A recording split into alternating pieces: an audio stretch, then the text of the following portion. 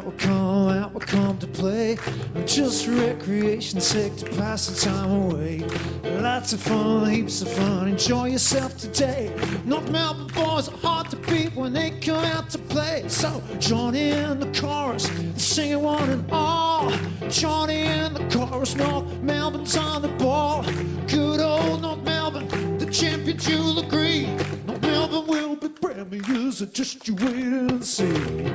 Hello and welcome to the Drew Petrie edition of the Stern Look on Kangaroos Forever. For tonight we have Quiv and Phillyroo joining us. Welcome. Good evening, guys. Good to have you on. Before we get started, I thought I'll focus on Drew Petrie, seeing it is his 300th match. So Philly, I just want to ask you, what was your fondest memory of Drew over his career? Well, I'm going to roll out two. From his actual career, my fondest memory, I'm going to call it the elimination final against the Cheats. Not last year, but the year before, when he had probably a pretty downish game, but just turned the game on its head by kicking those two ridiculous goals and pulling out Frank the Tank. I thought that was bloody good.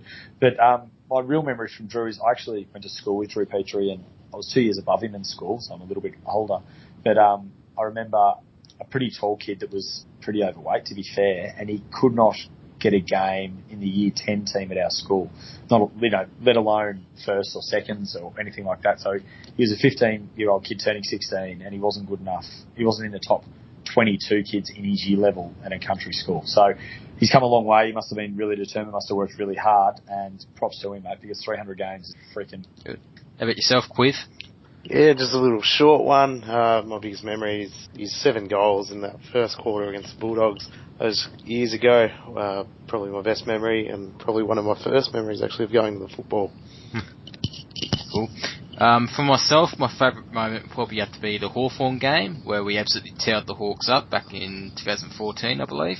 And he just entered absolute beast mode for a good 10 minutes. He just plunked everything.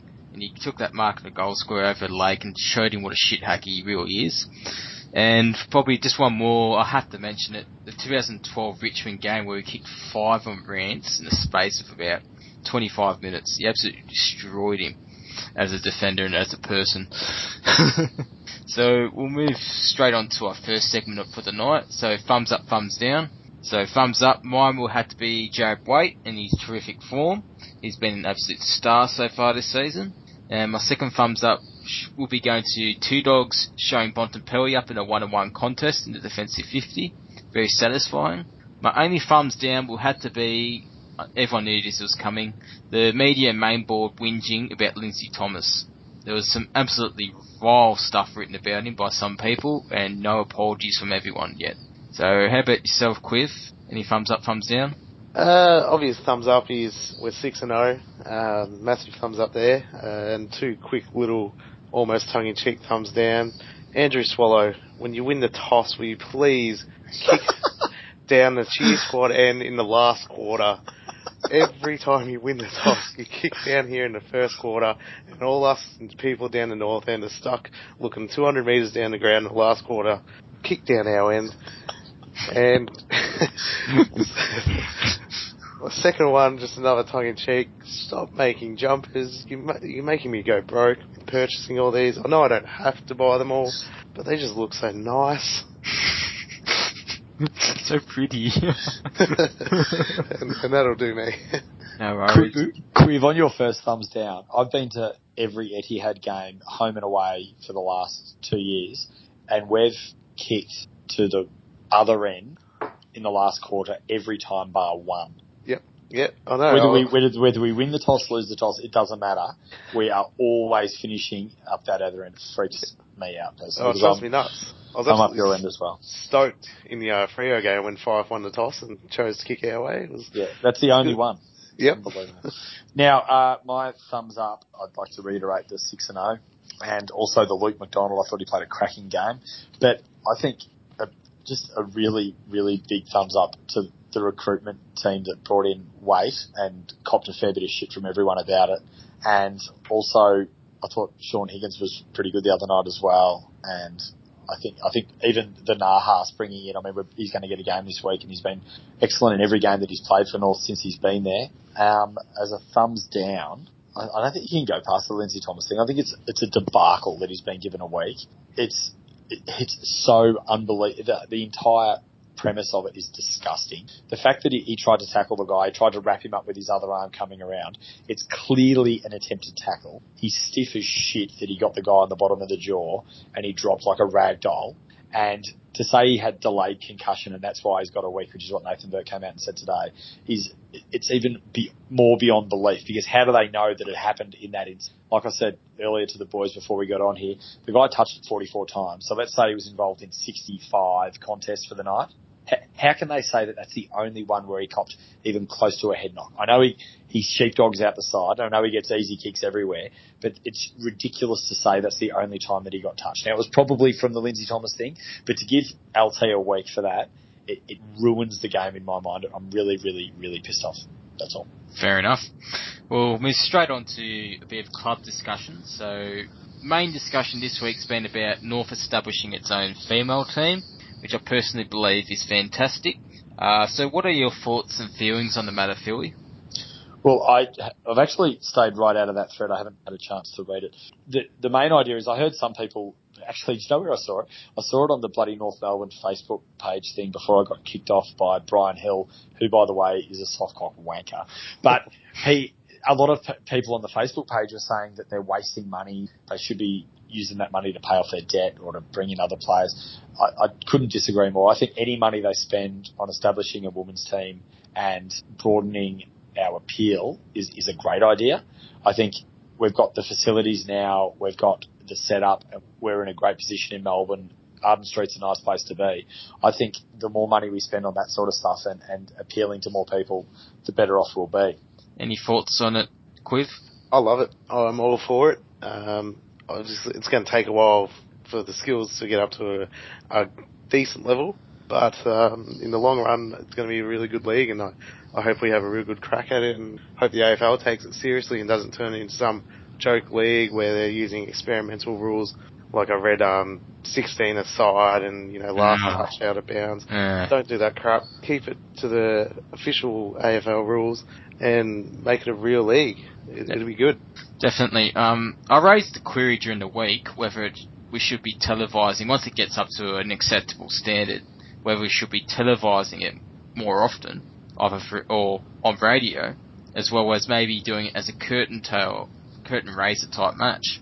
So I'm not sure if that's going to match.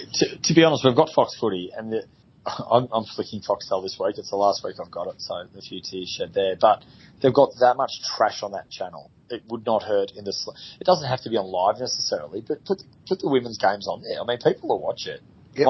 My boy, we heard it on the radio today, and Brady said to me, I watched the Bulldogs and the D's play last year in the women's game, and it was really good. I mean, people love watching, and I've seen a couple of women's games, and they're good. Like, they go in hard, they take good marks, they kick good goals. I mean, it's not as fast and as violent, especially, that we're talking about LT knocking people out, but it's just, I think it's a great game. I mean, it should be on Fox Footy. Why not? For sure. Interesting. In other club news, North wants full access to all young Tasmanians through having our own academy in Tasmania. So, safe to say many opposition people aren't happy about this, particularly Hawthorn, who's invested a little bit in northern Tasmania. So, do you have any thoughts or beliefs on this, Quiv? To be honest, I haven't really thought about it much. I do think that everyone should just have access to everyone. No need for zones. Best person goes to the team with the highest draft pick. The team that most likely needs it the most. I know GWS are getting a hell of a lot of them at the moment, but that's going to end eventually when clubs stop trading their high draft picks for their players. Definitely. Nothing to add, Philly? Oh, I think if they're going to have zones for the other teams like you just said, then why not? I mean, we're spending. I mean, we're not spending money, we're making money, but we're spending a lot of time and effort in building our brand in Tasmania. And if we're willing to get down there and develop talent and to set up an academy, I mean, Hawthorn have had the opportunity to pitch such an idea. The fact that they didn't isn't our fault. I mean, why shouldn't we show some initiative in a state that we're attempting to really bring along? I mean, at some point, probably Tasmania are going to want their own team again, as an earlier conversation over someone else. I don't think they can sustain it, which I feel bad about because I love Tassie, but I think we deserve to have first crack at it if we're the ones that are willing to put the suggestion forward and we're the ones that are willing to put in the hard yards to make it happen.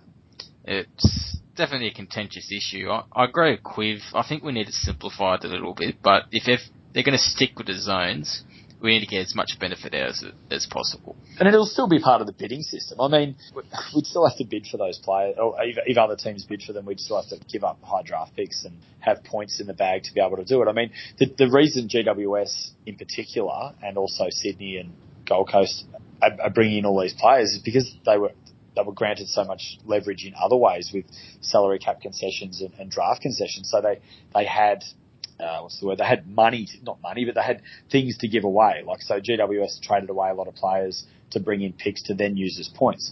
So a team like North Melbourne wouldn't find that so easy to do. So when we get the zone, it doesn't make it take, if it so happens that Tasmania's 4 best players are in the top 10 in the draft, we would not be able to get them all because we wouldn't have the picks to be able to pay the points. Does that make sense? Yeah, I understand that, yeah. So we wouldn't be able to rape and pillage the draft like the other teams have done, but I think we should get first access if we're the ones that put in the time. Definitely. It's something that's going to play out over the next few months in any case. Yeah. Definitely. So just finally, the club and media have gone into overdrive for Drew Petrie's big game this week, which has been fantastic. It's the same as the Boomer stuff. They need all the coverage, so it's great for Drew. It's nice to see him in the media. He always has something good to say. And it was good to see Brad Scott come out in defence of Lindsay Thomas, as well as a few others coming out in defence of Lindsay, which was really good. So we'll move straight on to the VFL. Sorry, I just want to say that press conference with Drew Petrie they did this week with the players was absolutely superb. That was brilliant. Well done to the club on that one. Yeah, good work. They've done similar things in the past, but it doesn't quite pull off until this probably one with Drew Petrie.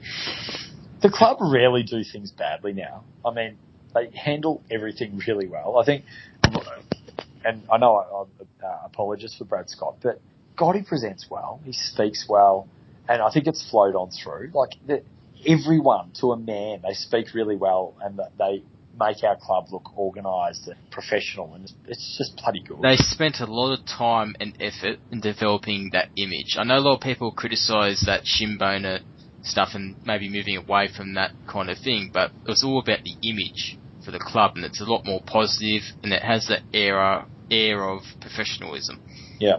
Which is good. I know a lot of people criticise Brad Scott for that, but I knew what he meant. He didn't mean abandon Shimboner, he just meant we need to move a few things along. Yep. Which is good. Anyway, we'll move straight on to the VFL now. So in terms of disposals, Mason Wood just dominating as usual. So 23 disposals, 8 marks, a lot of defensive efforts, which was a major focus, and 4 goals as well, which is fantastic. He's just absolutely dominating VFL at the moment, and he should come in this week. I doubt that he won't be in. Trent Dumont, 25 disposals, 9 clearances, 6 tackles, 6 inside 50s, goal. I really would like him to play off half forward, inside mid type role. I know I've said this a few times on the North Board and on the podcast, but I feel he's very well suited to that type of role. I'm going to call it. I'm going to get slated. I don't reckon that's enough. You don't think so? No. Why is that? He needs to get more of the ball. He's playing. If he is going to be an inside mid in the AFL, he should be getting 35 plus in the VFL. Just get in and get it. It's not enough. I mean, people were having a go at me earlier this year that Dumont dominated the VFL last year. He didn't dominate the VFL. He was one of our better players for most of the year, but he didn't dominate, and he hasn't dominated this year either. He's competing against Swallow, Cunnington, Zeeble, and others. I mean, maybe Nicky Dowell, but I just don't think he's there yet. Okay. Anyway, sorry, keep going. No, you're right. That's interesting. There's been people I know have criticised his work rate, but it's not his work rate or... No, I'm not criticising his work rate. No, I'm not saying, I'm not quite sure. I mean, I agree. Hopefully he comes on, and I think what he did in the games that he has played as a sub and those other times, he's looked good, but I just want more from him. I just want him to tear, like, what if Nahas in one of those practice games kicked 7 goals and he's 4 and 3 and he's been everywhere, and Mason Wood's playing a different role, and he had that. I mean, when Turner pinged his hammy on Friday night, you'd hope Mason would have shown some defensive capabilities the next day, because that's the spot he's taking, because we didn't know LT was going to be suspended. But that spot, that sort of small forward pressure forward spot. Well, it's not Mason Wood's bag to play defensive football, but shit, that spot's the one that's going to come up. So yeah, I'm glad that what you said, he had a defensive mindset, and so he bloody well should have. But the key to him is let's see it on Sunday against the Saints. Definitely. Well, they said when they were writing articles about North's pressure and North being the leading pressure team, they actually highlighted that Mason Wood was for his one game, yep, his pressure was off the charts. Yeah. Which was really good to see and hear. I mean, it's so far removed from that Freo game over in Perth last year when he actively avoided contact a couple of times, and it was horrible. And he was out of the team. He didn't come back until the Richmond game when we gave it away at the end last year. So, I mean, I really like Mason Wood, and I think he's a 200-game player for the club. But let's see it on Sunday. Well, it's his chance. If he has a good game, I feel he's going to be in for a few weeks in a row. Well, especially with Garner's had a setback report, so he's going to be out for another 4 weeks. So Garner and Wood and Turner are probably all. That's that one spot between those three guys. And it's an opportunity for Nahas as well, who's just worked his ass off in the VFL as well. Yeah, but Nahas goes straight. There's no doubt about it. But unless he kicks 7 goals or something. But even then, I don't know how he holds his spot if Thomas is right. But yeah. I mean, but it's like you say, it's a great reward for Nahas. I mean, really, he was freaking stiff to get dropped back to that rookie list. He probably should have maintained his spot on the primary list. It just shows good attitude. Like, he knows where he's at with his football, and he's accepted that. And that's his attitude. You just can't teach that. I mean, the thing that endears me forever about Robin Nahas is that finals game against Geelong the year before last. He was in the players' race, and when we won the game, he was flipping. He was pumping his fist. Every time Lindsay Thomas got a goal, you could see him just pump his fist, and he was pumped up. Yeah. And he's a guy that just came to the club. He hasn't got a huge history with the club. He hasn't played that many games for the club, but he bleeds blue and white now, and he loves it. And the players seem to really like him. And just to reiterate again, his is ridiculously hot, and she sits next to us at home games. So get a game, Robin. Yeah, there's a few things in Northwood about that a while back. It's out of control. Led by me. It's so good. There you go. Check his Instagram page if you want to see what he's been up to. Yeah, FIFA champion. He's out of control. Anyway, we'll just finish off on the VFL, so all good. Will Fordham's had a bit of a change of role. I know a few people have watched the video of him discussing his new role, but he's playing that half-forward, mid-wing role, so pretty much like a forward version of J-Mac. I know, I just have to fit J-Mac in for Philly. Well done. So he kicked 3 goals and sacrificed a few disposals playing forward. So that adds a new string to his bow, so to speak. Hanson, Farron Ray had good games. Farron Ray in particular had a very good game. Hibbert was a bit quiet. Doyle had a solid enough game. Black did enough, I felt, but then again, some people will disagree. I won't go into that at all. So basically, let me check. So Werribee going to be playing against Williamstown at Avalon Airport Oval on Saturday at 7 o'clock. So if you're anywhere near there, get down and support the boys. I'm sure they'll support it and enjoy it. And we'll move straight on to the questions for the week. So in terms of questions, I'll start with you, Quiv, and this is from Only Forwards. He asks, we've had previously been flying under the radar, but with every win we are building momentum of belief in the media about what we can achieve. Will this have an impact on the team? Hopefully the club or the team don't give a crap what the media say. To be honest, I know I don't. I'm happy to fly under the radar. We don't want the media sitting there building more pressure on the guys by pumping up our tyres. That's the last thing we need. So yeah, I hope they don't pay attention at all, and it has no effect what they do. Fair enough. Phillyroo, Lavi Panther asks the question. Last week's game was the best match we've seen from Luke McDonald play for North Melbourne. With that in mind, from here on out, should we use that as a standard to which he's judged against? And anything less is not good enough? Or do we need to continue to temper expectations because he's still young?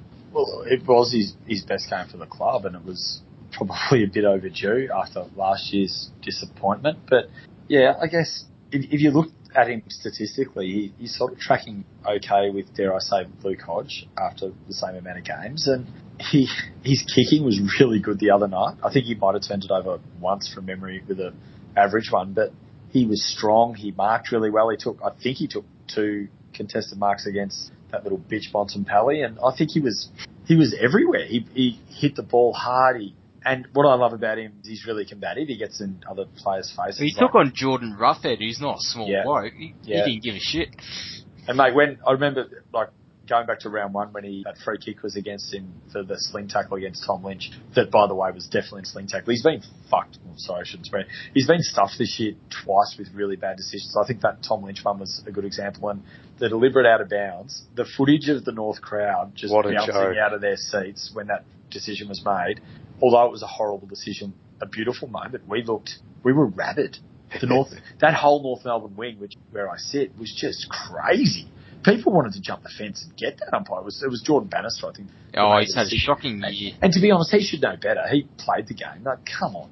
Anyway. But yeah, I agree. New standard footy for Luke. Whether we have to hold him to that's another thing. I mean, he's probably going to have a few ups and downs. And if he doesn't play as well as he did the other night, I wouldn't want to drop him. I mean, I think we let Luke know that he's a permanent part of this side moving forward, and to make sure that he plays really well and to support him, because he's going to be important in that transition as some of the older blokes move out of the side in the next few years. I know I've asked this question before, and a few people have asked this question before, but in 5 years, what position do you see him playing? I'd love to see him, but I'm not sure he's quick enough. But in 5 years, I don't know. Well, people have said utility, and I'm just thinking, maybe not. I mean, harking back again, what position does Luke Hodge play? I mean, Luke Hodge goes forwards and kicks goals, stays back into the general, and he goes into the midfield, and he's pretty good in there. I think it'd be great if he could play that role, but whether he turns out to be as Luke Hodge is another thing. I think he will. Not turn out to be as good as Luke Hodge. He might, but that's the role he'll play. Around the ground. Yeah, just utility where he's needed at the time.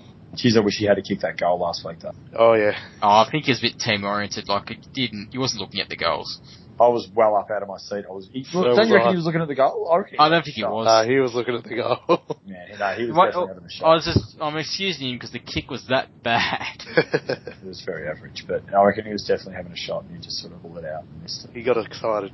Yeah. He does get excited a lot. I love. He sticks his tongue out when he's excited.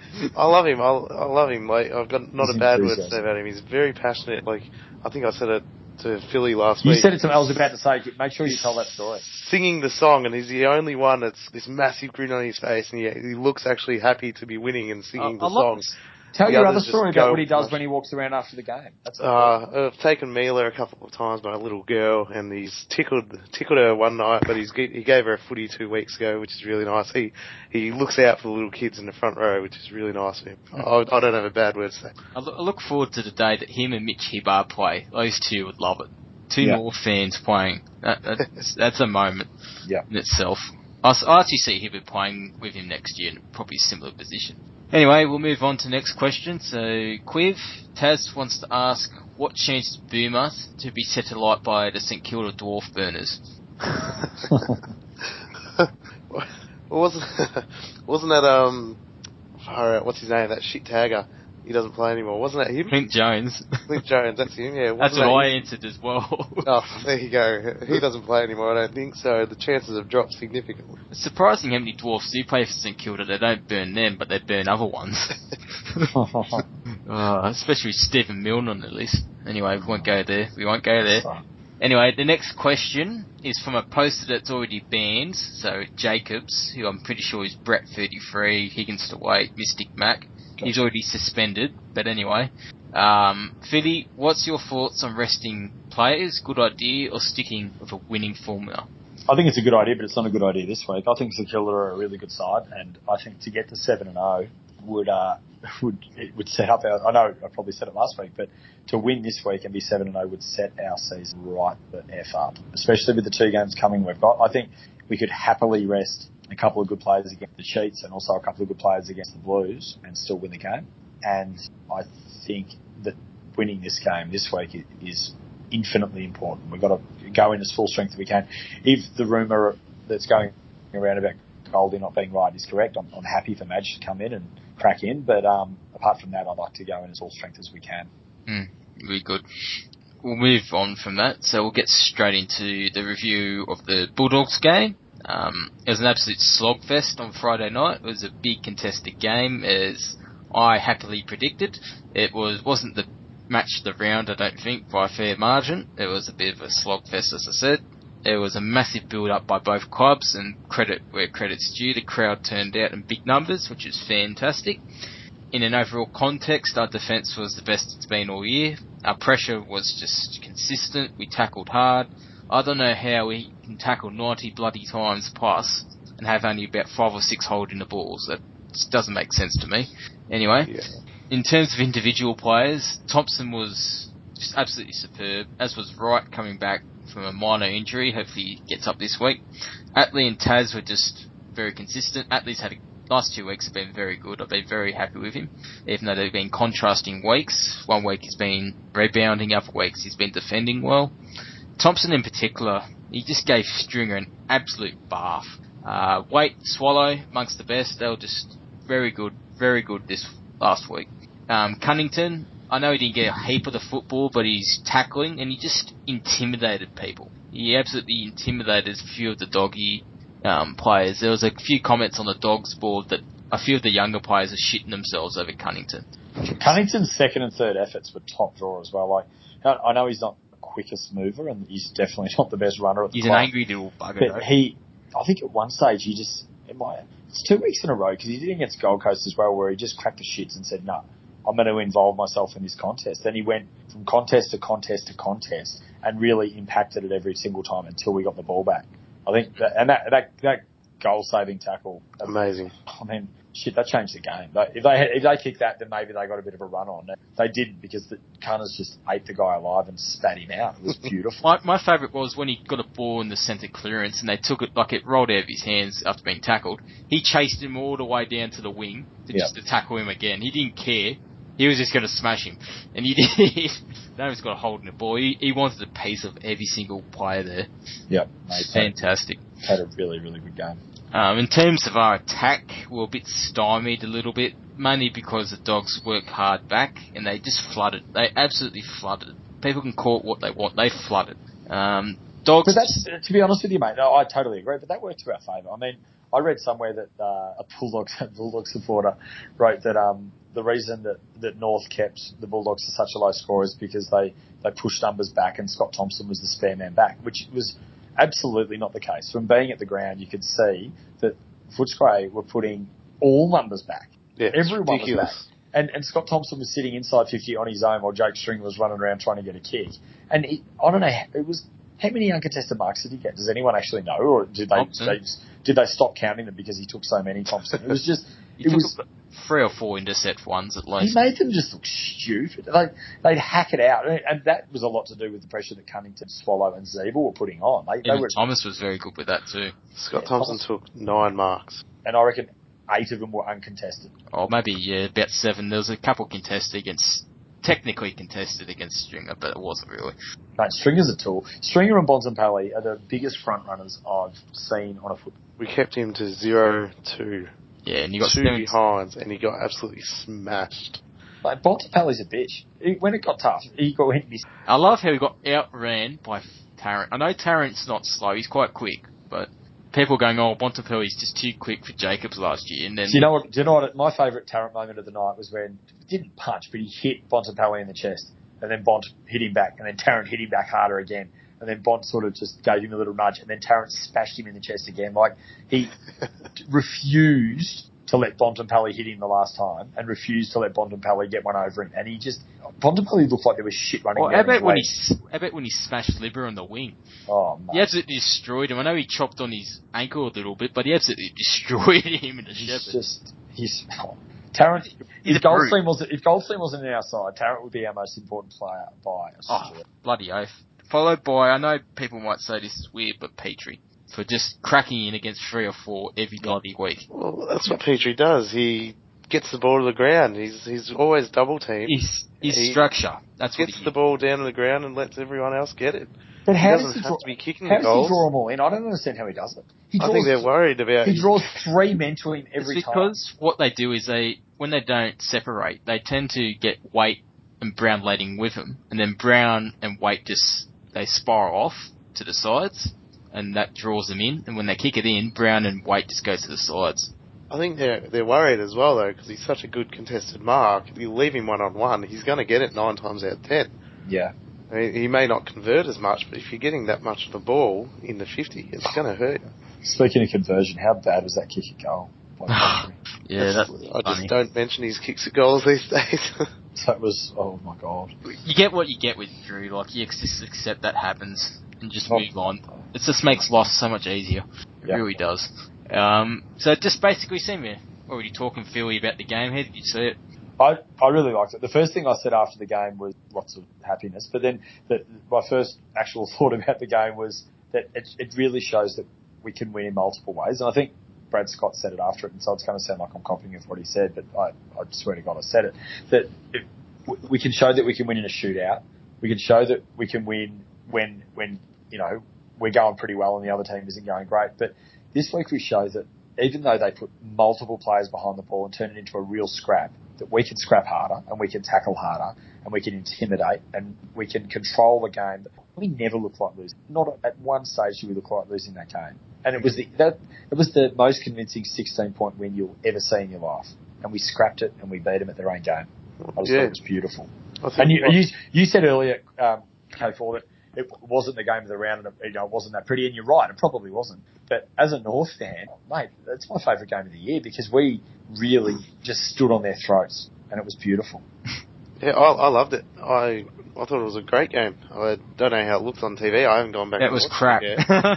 But at the ground, the crowd was alive. It was bloody great. And I don't know, when's the last time we kept a team to 45 points? Yeah. That's incredible. Yep. Yeah, it reminded me of that Sydney game in Sydney when it was raining, that I just felt that the defence just wouldn't be scored against at all. I've watched the replay a couple of times, and I get what you're saying about it wasn't full to watch, but as a neutral, it probably wasn't. But fuck, I loved it, mate. Like, I love seeing Luke McDonald run away with the ball. I love the contested stuff was brilliant to watch. That's what I loved about it, though. And J-Mac just dealing, like not missing a target, and the composure in the back line was sick as well. Atley and Jacobs was. I want to mention him. Sorry, I keep interrupting you, but that was the best game I've seen him play. I thought he was really good.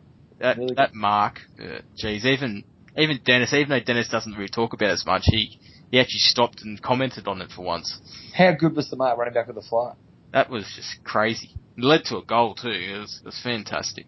Just want to say, Jamie McMillan 100% disposal. Yep. And Sean Atley with 92.9 disposal efficiency. For someone that's got a massive knock on his disposal efficiency, that's a bloody fair effort. But the play that sticks out to me there was when Atley was running with the ball and J-Mac peeled off and Atley went to handball it over the top and the guy jumped up and sort of brought it to ground. And just the way they could have panicked and the guy could have had a stoppage, but Atley got it.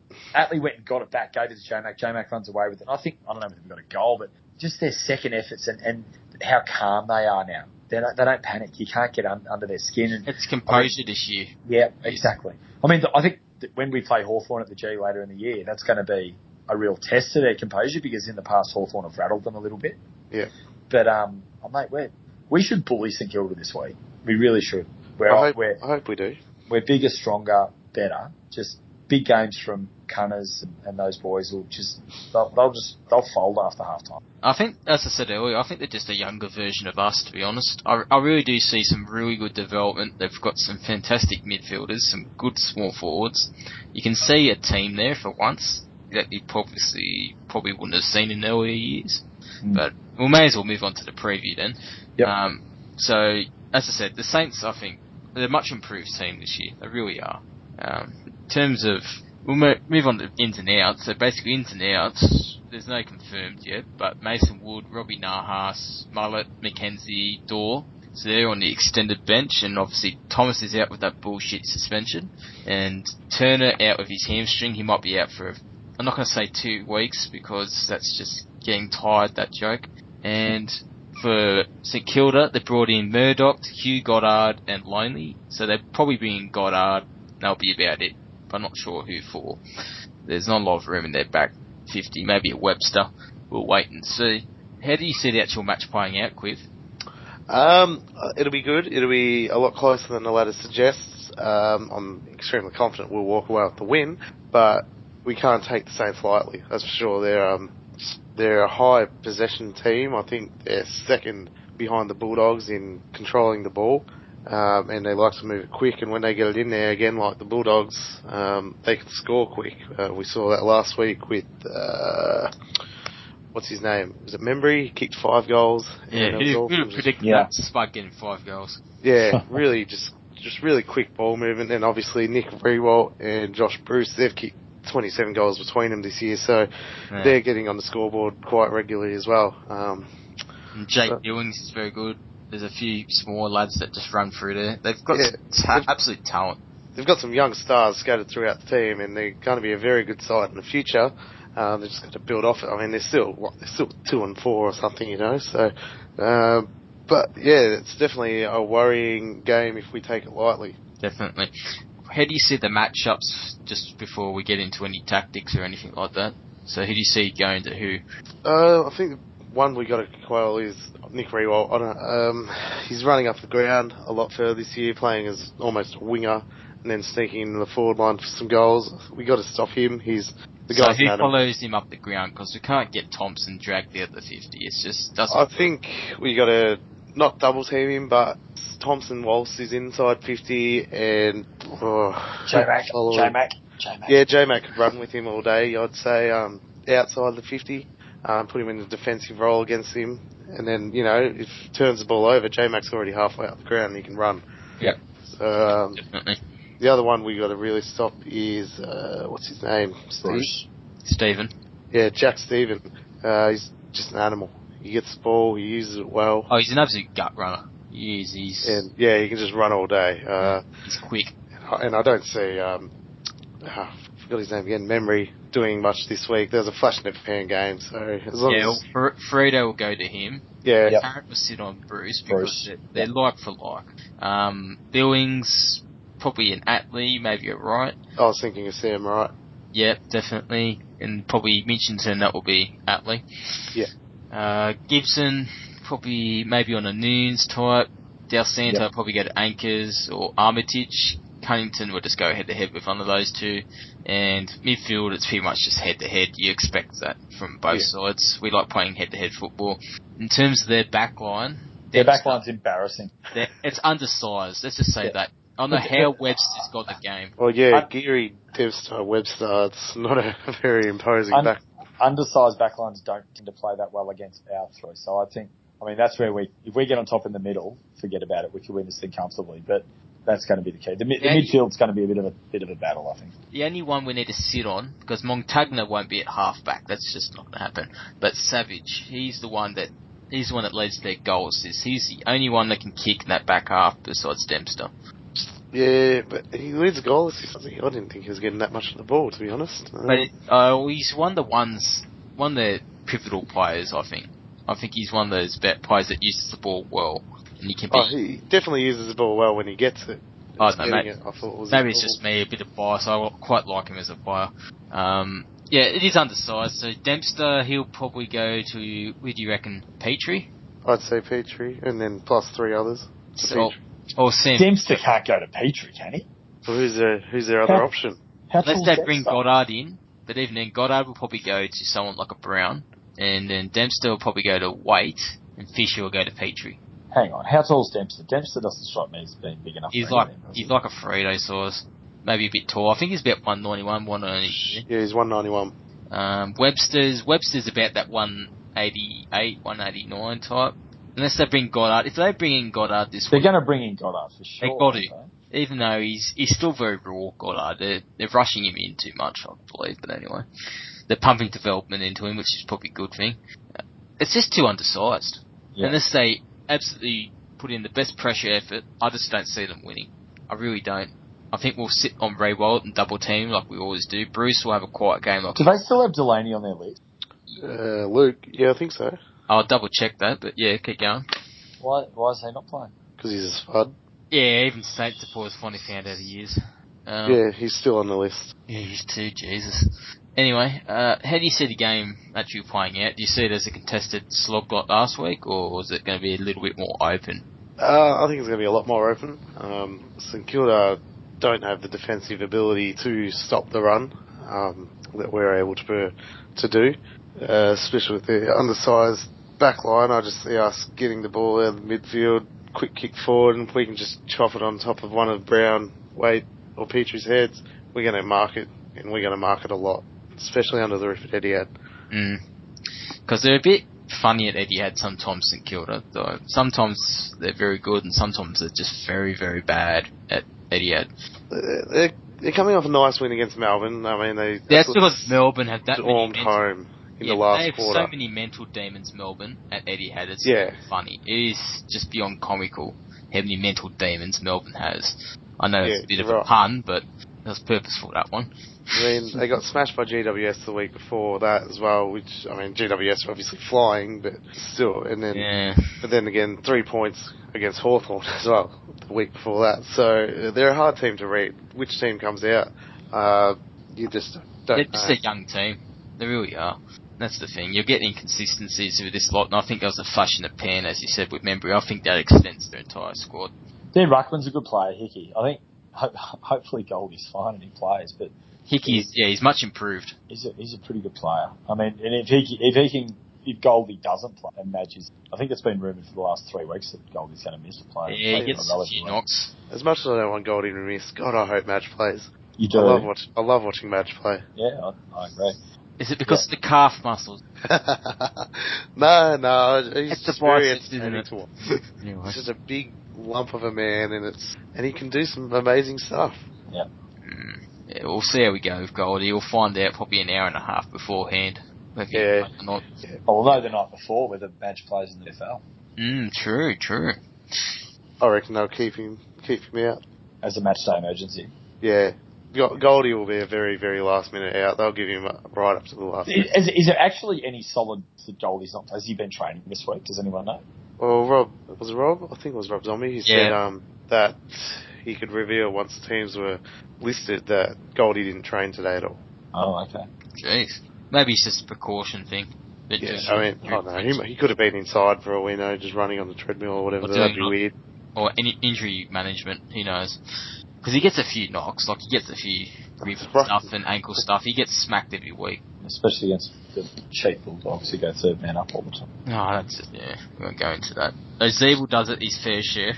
Yeah. He sticks his knees into the opposition ruckman and does it. He does it different though, Zeeble. Like the Bulldogs engage the guy and then get someone to crash him. It's like a premeditated injure the best player on the other team, it's in my mind. Whereas I think Zeeble literally tries to kill the contest, hit the ball. And he absolutely smacks with a fist. Like the other guys, they tap it, but he just whacks it. He clears the area, yeah. But I don't think I think he just, look, Zeeble's very much see ball, get ball, whereas I think the Bulldogs blokes try to engage and hold Goldie down and then get someone to come in and drop a knee in his ribs. I just think that they're low-life scum. Have a high opinion of them, don't you? Yeah, I'm right with Nate on this. So you don't think the Saints' pressure will be a major factor at all? Well, I mean, the way they played against Collingwood, I watched that game. They were unbelievable with their pressure and they were unbelievable with their run and use of the ball and their efficiency. So hopefully we don't get that St Kilda, because I think that St Kilda could have probably beat anyone on that day. That was at the MCG with a bit more open space. So in saying that, we're not calling, and we'll be putting more pressure on them right across the board and hopefully get them to turn it over. And I think if we're up by a couple of goals at half time, we'll probably end up winning by 7 or 8 goals at the end. Definitely. So you guys, no further thoughts on Membry, Greenwald, Bruce? You think we'll be right with them? Yeah, I think you're right. I think Spud's the natural match-up for Membry. I think Tarrant goes to Bruce and Rewalt. Thompson, when he's at home and goes away from home, then J-Mac. Maybe the McDonald might follow him up. He does that now and again. He might, but I think often when Luke's running or after someone that got a lot of running ability, he starts to labour and his running style turns into a bit of something you'd see at an under-8 girls 400-metre event. It's not as funny as Thompson's goose step running. That you're that right. confuses me. I don't know how he runs like that. It's right there beside it though. It might not be quite as funny, but it's very average Luke when he's really labouring.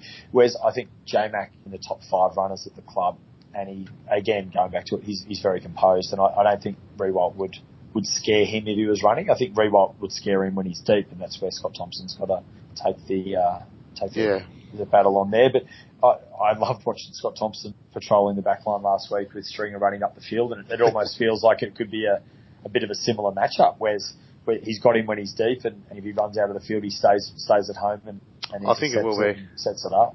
Nick's been getting a lot of the ball up on the wings and then running in, and then they've got no one to kick it to. And although Nick Rewalt's not a great kick at goal, although his field kicking, it's so good. You can't just let him go. And his marking is back on this year. Sometimes he's a bit sensitive if he's marking during a contest. Like, normally gets bumped off it now and again, but the last couple of years, but that's back now. He's content marking. And we've got to remember too, he's a protected species, Rewalt. If someone looks at him the wrong way, he's going to get a free kick. So just don't. Yes, it's called the llama rule. All llamas need to be protected. We don't have one player that's quite the opposite of players that they get their heads ripped off. And Lindsay Thomas is pretty protected. Ooh. Yeah. Swallow used to be a bit like that. Now it's Zeeble but that's because they put the head over the board. It's nothing untoward or anything like that. Just quickly on Swallow, I think you covered it earlier. Shit, he played well last week. I said it 2 weeks ago. Yeah, he was pretty good the week before last, but against the Bulldogs, he played a really good game. He's still getting there with some of his disposal and a bit of a fumble-y hands a little bit, but I thought he played a really good game and really led from the front. And the better he gets, the further we go, the better we're going to be, because he's just a contested bull. Definitely. He improves us as a team. Absolutely. There's a bit of thought, though, that when he plays well, Cunnington doesn't play as well in terms of disposal. No, pretty good last week, weren't they? Yeah, they were, but just in a general over the season sense, I'm not sure if it's one of those big footy myths. I'm not sure if there's any. I don't think it's it, because they both tend to go at the same ball pretty hard, and sometimes you end up with them two on the ground and some little muppet from the other team getting an easy kick and running away with it. So it's not necessarily a myth, and maybe they just need to. Maybe Cunners has to go forward a little bit more, and I think Wells has to be almost in every centre bounce because of his clearance work. 2 weeks in a row now, he's handballed it through someone's legs and made him look retard. So I think the more that Wells is that point of difference. He's got the class, he's got the spread. How about his tap-ons? Oh, and how ruined are they? I just love his step. Like he gets the ball and he takes 4 steps and ends up in the same spot he was, but all of a sudden there's no one near him. He makes them all look stupid. Or when he actually turns the jets on, like when he ran on the wing into side of 450 and he just went, fuck it, I'm turning the jets on, and then kicks it towards the centre. He's every bit as classy as Cyril without the jizz from all the commentators. He's a midfield version of Cyril. Like, he doesn't get a heap of the footy, but he just uses it really well. And almost every time he touches, we score. Oh, he's letting us score involvements. We'd be close to it. He really would be. I think he's a fair few in front, actually. And I think in the league he's actually pretty much top of that too. Yep. And his pressure too. His pressure and tackling. I know people used to bag him for that, but he's been really good this year with that. Oh, he's been unreal. He's been absolutely dominant. We'll move straight on to the Sam Kerridge nominees for the week. So we just have to start going through them line by line. So there's no shortage of them in their team to be. I don't want to say Geary because I don't mind Geary. He's not as bad as everyone makes him out to be. But Webster, Gilbert, Minchinton, Sinclair, Membry, Gilbert. Let me see who else. Is Membry eligible because he kicked 5 last week? Yes. If he's eligible.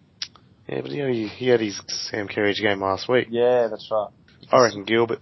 Oh, I know Sam. He looks a bit different. Yeah, he's... Anyway, what about Loney? Is Loney at the... He's on the extended bench. In that forward type role, I don't expect him to come in. He's the really small one, isn't he? He's a tiny little thing. Yeah, he's a small forward. Half forward. 174. If he plays, he'll win the carriage. If he does not play... Your mate's savage, because I reckon he's... I don't think he is a spud, but anyway, if you say so. Mitchington with 4 goals. They have a Dean Kent style game. God, I know Dean Kent kicked 4 freaking goals against us. God, he had 4 disposals before us, anyway. Mitchington with 4 goals, 20 disposals. Too easy. Any other thoughts you want to add before we finish up for the week? Yeah, I'm just going to backtrack a bit. Jared Wade is actually leading our goal assists, believe it or not. Wow. That's amazing. Just by one. He's on 11, Daniel Wells on 10. But I just thought I was surprised to see that, so I thought I'd mention it. That's interesting, though. He is a good field kick, Wade. 3rd in the Coleman and leading our goal assists. That's a good year. He's been unreal. And even his other stuff as well. Like he He tracked right back into the back line a few times last week and worked really hard and won the ball. He roved it off a ruck contest and distributed the ball really well. I think he's been unreal. He really has. Yeah, he's got a bit of confidence about him now. A bit of strut. Oh, his body's right. Everything's right. His brain's right for the first time in his life. It's just. And there's not a better player as a member of the crowd give you a cue whether he hits the goal as soon as it leaves his boot either. Yeah. You don't even have to look at the ball. You just look at him, and as soon as it's left the boot, he's up and about. And that's great being in the crowd. His fist pump's awesome. I love it. You can get a bit of a jump on everyone. Yeah, awesome. It really is. And the fact that he can stay in the air like a Matrix style, I just love him. He's fun to watch. I don't know how he does it though, sticking the backside out, and his arms are just so freaking long. It's just amazing, his technique. It really is. He's got a spring too. Like he gets up really high, but almost marks it on the way back down. But that mark he took towards the end to hit the goal to seal the game. Where we sat, no one even cheered because no one thought he'd mark the ball. Yeah, I didn't think he'd mark it. It was almost flat. Like, hang on a sec. Although Mr. Andrew Slow, we would have known if you chose the other end. Just keep throwing it out there. Yeah. It was a good hard contested mark. He wasn't actually. It was a freaking amazing. I saw the replay and I lost my. But when he actually took it in real time, it just seemed like he was so unlikely to get there to mark it that he wasn't going to get there anyway. Yeah. It was. He's an exceptional player. Oh, he's been worth every penny. Yep. I don't care how much we're paying him. It's worth it. I don't think we're paying him that much because they didn't even get a pick for him, did they? No. They got squat. Ah, good old Carlton. Anyway, I've just got a message from someone, I think Jay-Z, or someone else. He wants us to talk about Richmond's fiasco before we finish up. So basically, that's about them publicly announcing that they're only aiming for finals, not premierships. That's interesting, isn't it? It's just absolutely pathetic. And it's a hard one for the supporters because you want to be loyal to your club, but you also want to kind of vote with your feet and not go to games to tell them you're not showing up, putting up with it. But you got to buy your membership as well. It's really tough. Tough way to really fight the club. I would be absolutely fuming if that was us. Well, what the actual thinking was behind this, and what they admitted basically was that we created a list over 4 years to push for finals, and to keep that push going, they started getting mercenaries like Hui and all that, and they started bringing in players like that, and Hunt and stuff like that, so they could keep in finals. That instead of doing an 8-year rebuild, like say Saints are doing now, which they're 7 years into anyway. Yeah. But hang on a second. I mean, I think our list is really, really comparable to Richmond. Almost when Hardwick and Brad Scott got the job, did they get the job in the same year? Is that? I think so. Yeah. It was close. And I think we finished 12th, they finished 13th, or vice versa that year, the year before that Scott and Hardwick got the job. We've brought in so-called mercenaries as well. We've brought in Waite and Higgins, Hidal, and Nahas. You know, like, we've had probably a harder injury run over them over the last 8 years. But yet we make prelim finals. They make elimination finals. This year they're cattle trucked. They're going to have to start again. Like they're talking about trading Deledio and Dustin Martin. I mean, for Christ's sake. This may shock you, Philly, but that's because we got a good coach and they don't. It doesn't shock me, but I'm saying that. It shocks me that you say it. But it's not only because we've got a good coach. It's because we're a better club. Like we are. It's very simple. We're a better club. We've got better supporters. We don't have as many supporters. We've got better supporters. We've got a better CEO. We've got a better president. Their president, Peggy O'Neill. I mean, I don't want to bag her out because she's the first woman president. Good on her. But they talk in riddles. Like they showed Brendan Gale, incidentally bought my pub off me and I've never forgiven him for it. He said things in the media last year, and they replayed it on Footy Classified, which is a horrible show because Hutchie's a big fat prick. But they replayed what he said last year and what he's saying now. And he's saying, if we've got our full team to pick, we're good enough to beat the best sides. But if there's a few players out, we don't have the depth. But then why do you go and get Yaron? Because he's not a depth player. You use your picks. You build through the draft. You bring in free agents. They gave away draft picks to bring in Yaron. This is the thing. That's what people were complaining about. The fact was that they were focusing purely on finals. And that's the difference, I think, is just as much as in list management as it is differences in coaches. Because there's a lot of similarities in coaches, between both coaches, but Brad Scott's the better tactician.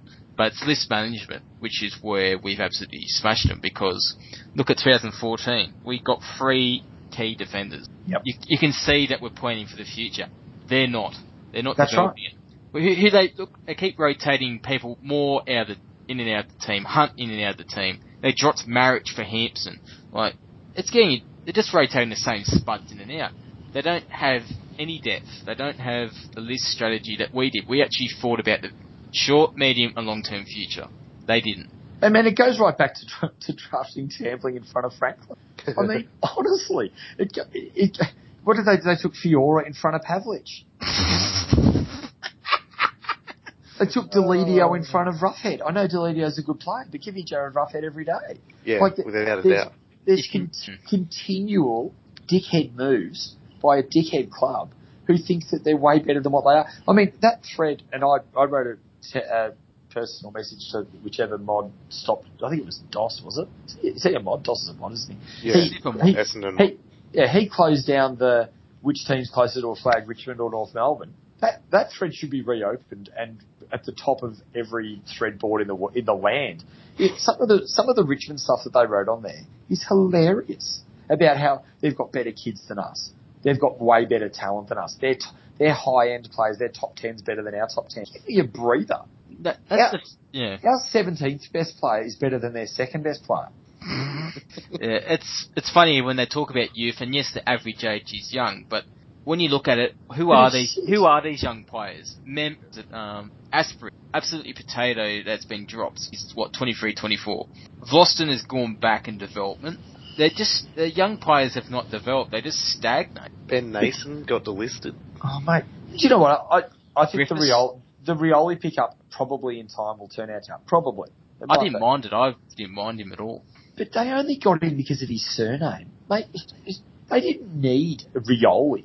Just like there's so many other holes they've got to fill, and they get Rioli. I mean, come on.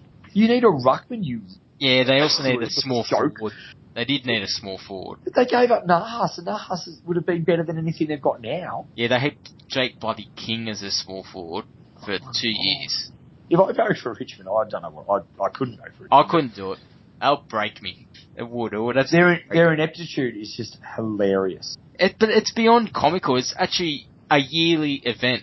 It's gone beyond comical. It's a yearly event that Richmond's just going to do something absolutely stupid and hilarious on or off field. It's actually turned into one of my favourite pastimes. Watching Richmond lose, going to bed and reading their board for about 2 hours while I pretend to be asleep and just giggle at some of the stuff that you read. It's very hard not to like their posts. It's so funny. It should be its own sport, reading the Richmond board after they lose. And I'm sure, you know what, people could probably read our board after we lose. I guarantee when we lose our first game, whenever that is. They can't read our board because we shut the forum down. But we melt. Like, we'll do it as well. But it's not the meltiest ones on there, but that's beside the point. It's Richmond supporters melting. Yeah, exactly. Because they melt when they win, and they melt when they lose. I just love it. They just melt over everything. But you watch. I mean, we could win 16 games in a row. We could be undefeated after 16 games, and we'll lose round 17 in a brave effort when we've rested players. And there'll be people saying, sack Brad Scott, he can't win the games he should win. There'll be people on there saying, J-Mac missed a tackle, sack him, he should never play for this club again. Sam Gibson, guarantee it'll happen, because that's what... And it'll be... No, it's funny. Gasso was making the comment that the North board's being quiet and bored, and I go, just give it one loss and it'll ramp up again. And it's true. It will. Because that's what attracts. Negativity just attracts so many. Well, that bye-bye Brad Scott thread, that exploded last year when we beat Richmond in Hobart.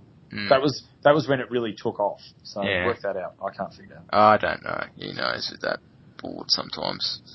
It's weird posters. Also, IUB's been permanent banned too, which I'm slightly happy about. He's been permanently banned? He's gone. What did he do? He's been on a tight leash for a while. I won't release too much information because this is mainly from Twinkle Toes and a few other mods, but basically he's been on a tight leash for a while, and he's been antagonising a lot of people, firstly on the main board, and when he's pretty much got removed from there by Forward Press, Quiz's favourite mod, and basically Bay 13 he started making a lot of crap threads and started attacking people, and I thought Bay 13 was unbanned. When you that much of a flog, and it's a lot of it goes on in private. Like, Bay 13, you can post as much shit as you want, but if you start attacking mods or start attacking them in private messaging, like he has not had a history of that, he would have got banned for that. He was on a very tight leash, let's just say that, and he pulled on it too much. Anyway. So he'll start up a new alias tomorrow. Like Brett 33. Brett 33 is already gone. His alias of Jacobs is already dead. That last 2 days. It took him a little while. But it's good to have Brett still around. I know he sometimes listens to this show, so it's good to have Brett around. He's a more supporter. He's good value. He's absolute value for money. Anyway, we'll finish up on there. We're getting way off track. We are. It's been a long show. How long are we going for? Oh, probably well over an hour, but anyway, it's alright. Yeah, I think it's over an hour. That's all good. It was quality over quantity, gentlemen. I would like to thank Quiv and Phillyroo for jumping on. It's always enjoyable having both of them on. No worries at all. Thanks for having me. Cheers, mate. Fantastic. Love it. Anytime. Thanks for that, fellas. And thank you for listening, everyone. I apologise about the length of it. I hope you enjoy it. Don't skip too much of it. Have a good weekend, guys. See you, mate. Bye.